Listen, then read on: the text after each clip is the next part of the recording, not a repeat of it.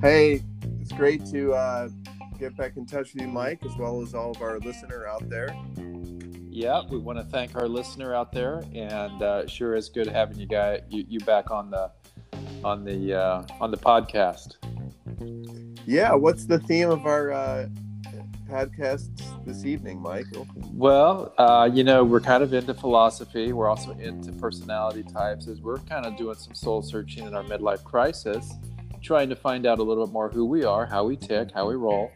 And I think you've got a lot of wisdom that you could certainly share with the Enneagram, and I would like you to just kind of dump some wisdom on us here, and I'll just kind of stay quiet behind the scenes. How's that sound?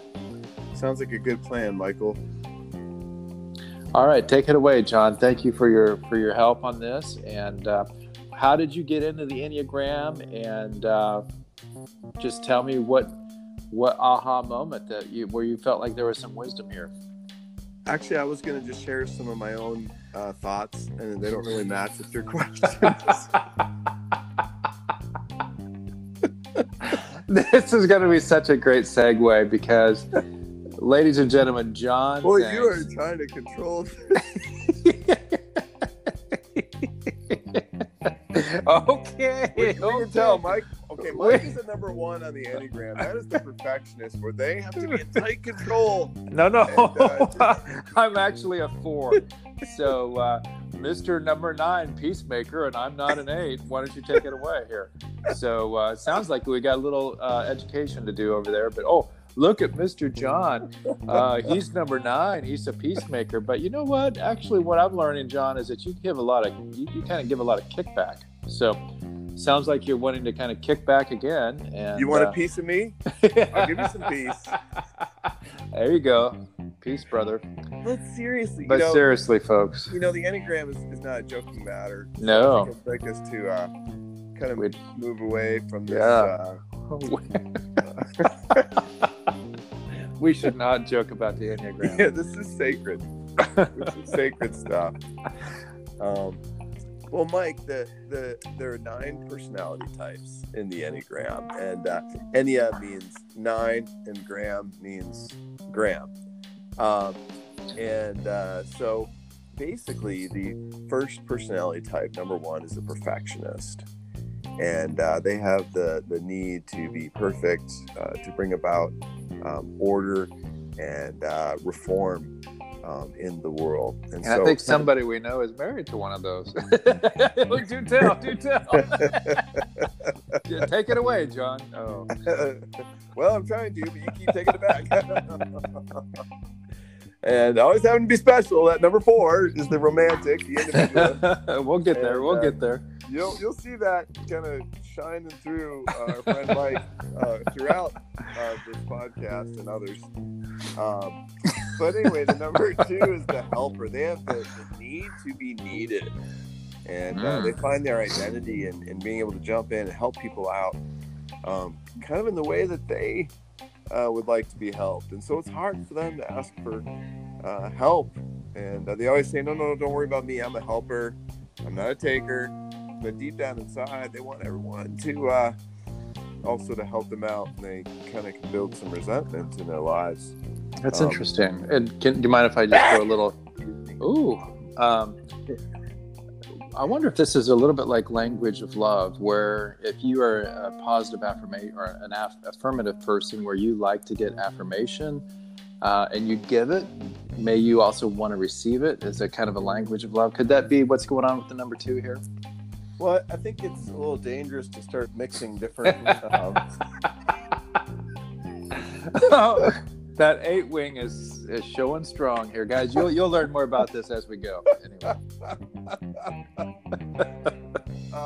And so the 3s are they're the achievers, Mike.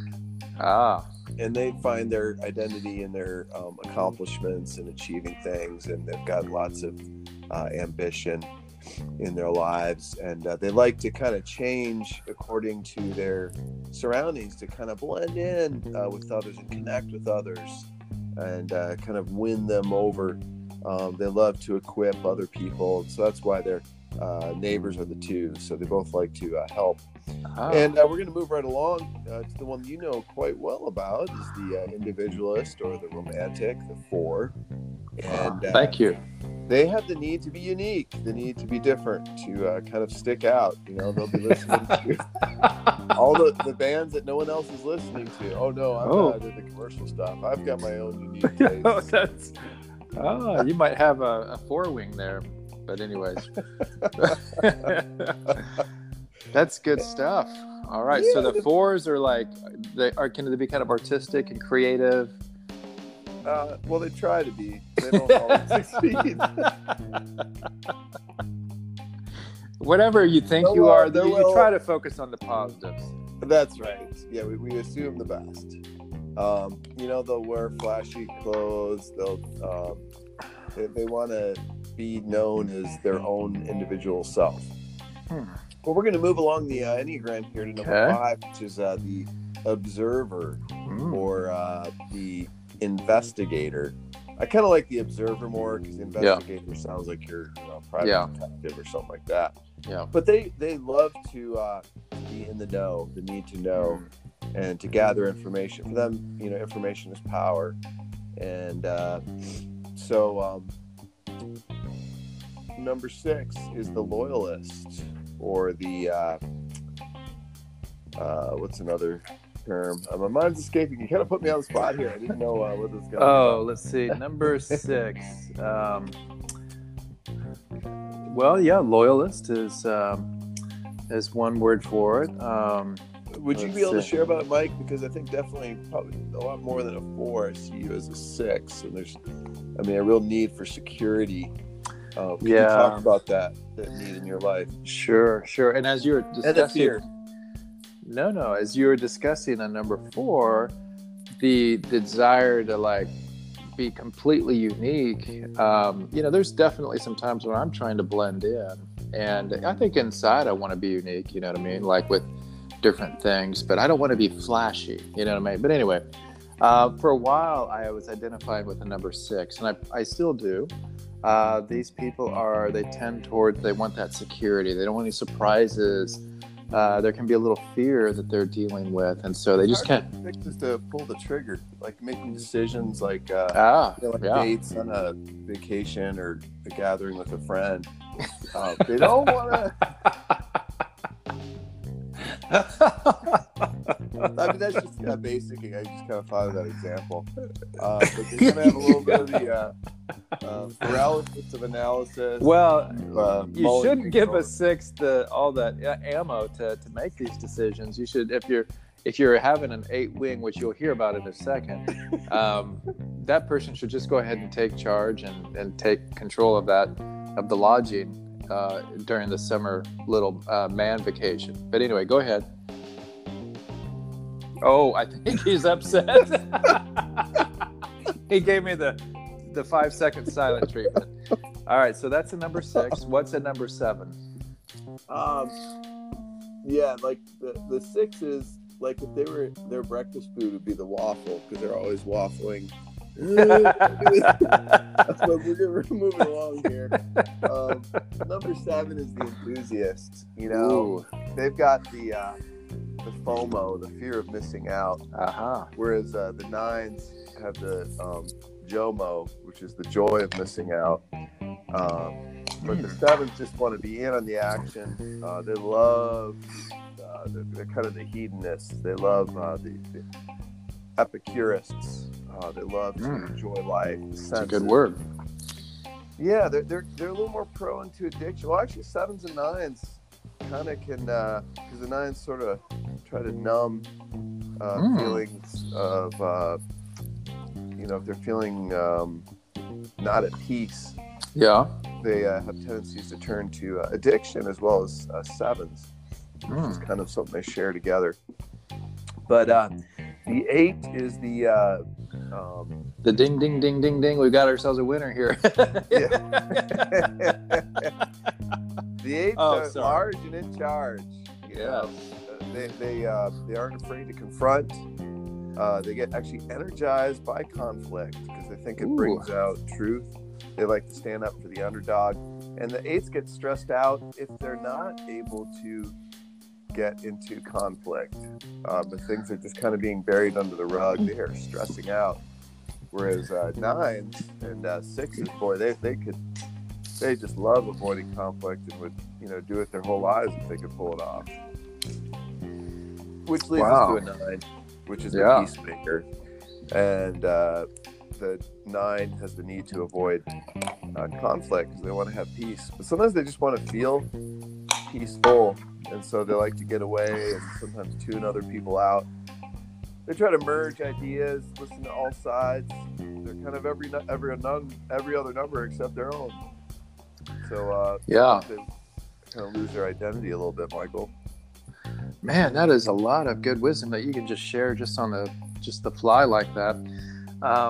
And John, as you were discussing this, I think our listeners would like to know each number, whatever you are, and there's not a perfect, people think, oh boy, I'm all stressed because, there's many times I was waffling between a 9, a 6. In fact, at one time I thought it might be a 3. Now I think I'm kind of a 4.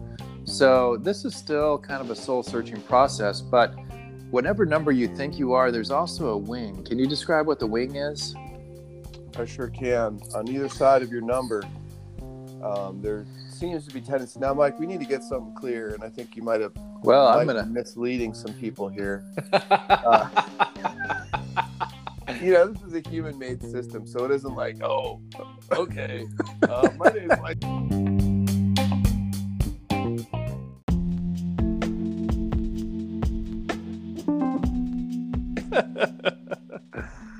All right. So the way it's set up, the number on either side of you.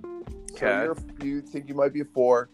So your wing might be a 3, an achiever, or 5, the observer.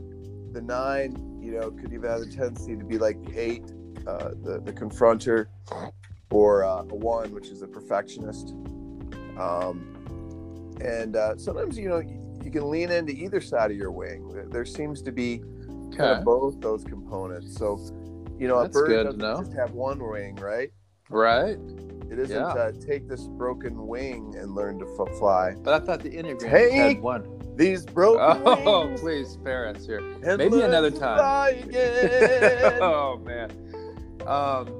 But I thought the Enneagram just had one wing, and you're trying to make it 2. So this is the first time I've ever heard this. So, but I'm going to give you the benefit of the doubt because you definitely. Okay. There's all right. Definitely a lot of buzz going around. Yes, a lot of buzz. Now, just as a side note, as a friend of John, definitely he says he's a 9. He's very firm in that. And the amount of firmness that he has leads me to believe he might be an 8 wing, which is a little more, we're going to stick our flag in the sand here. This is how we are. But I like to give him a lot of hard time about that. So anyways. Yeah, and if you heard the last podcast, you'd definitely be shaking your head in agreement. All right. Well, we have definitely way given more than what we should because we like to keep these at 8 minutes. So we're at 13:36. Yes. So we just got excited today. But you know what? This is a good baseline on the Enneagram. And so anyway, John, any parting words of wisdom here? Be yourself. Don't be a number. Right. The Enneagram is great, but you don't want to be boxed in. Be yourself, and but just kind of explore it out, test it out.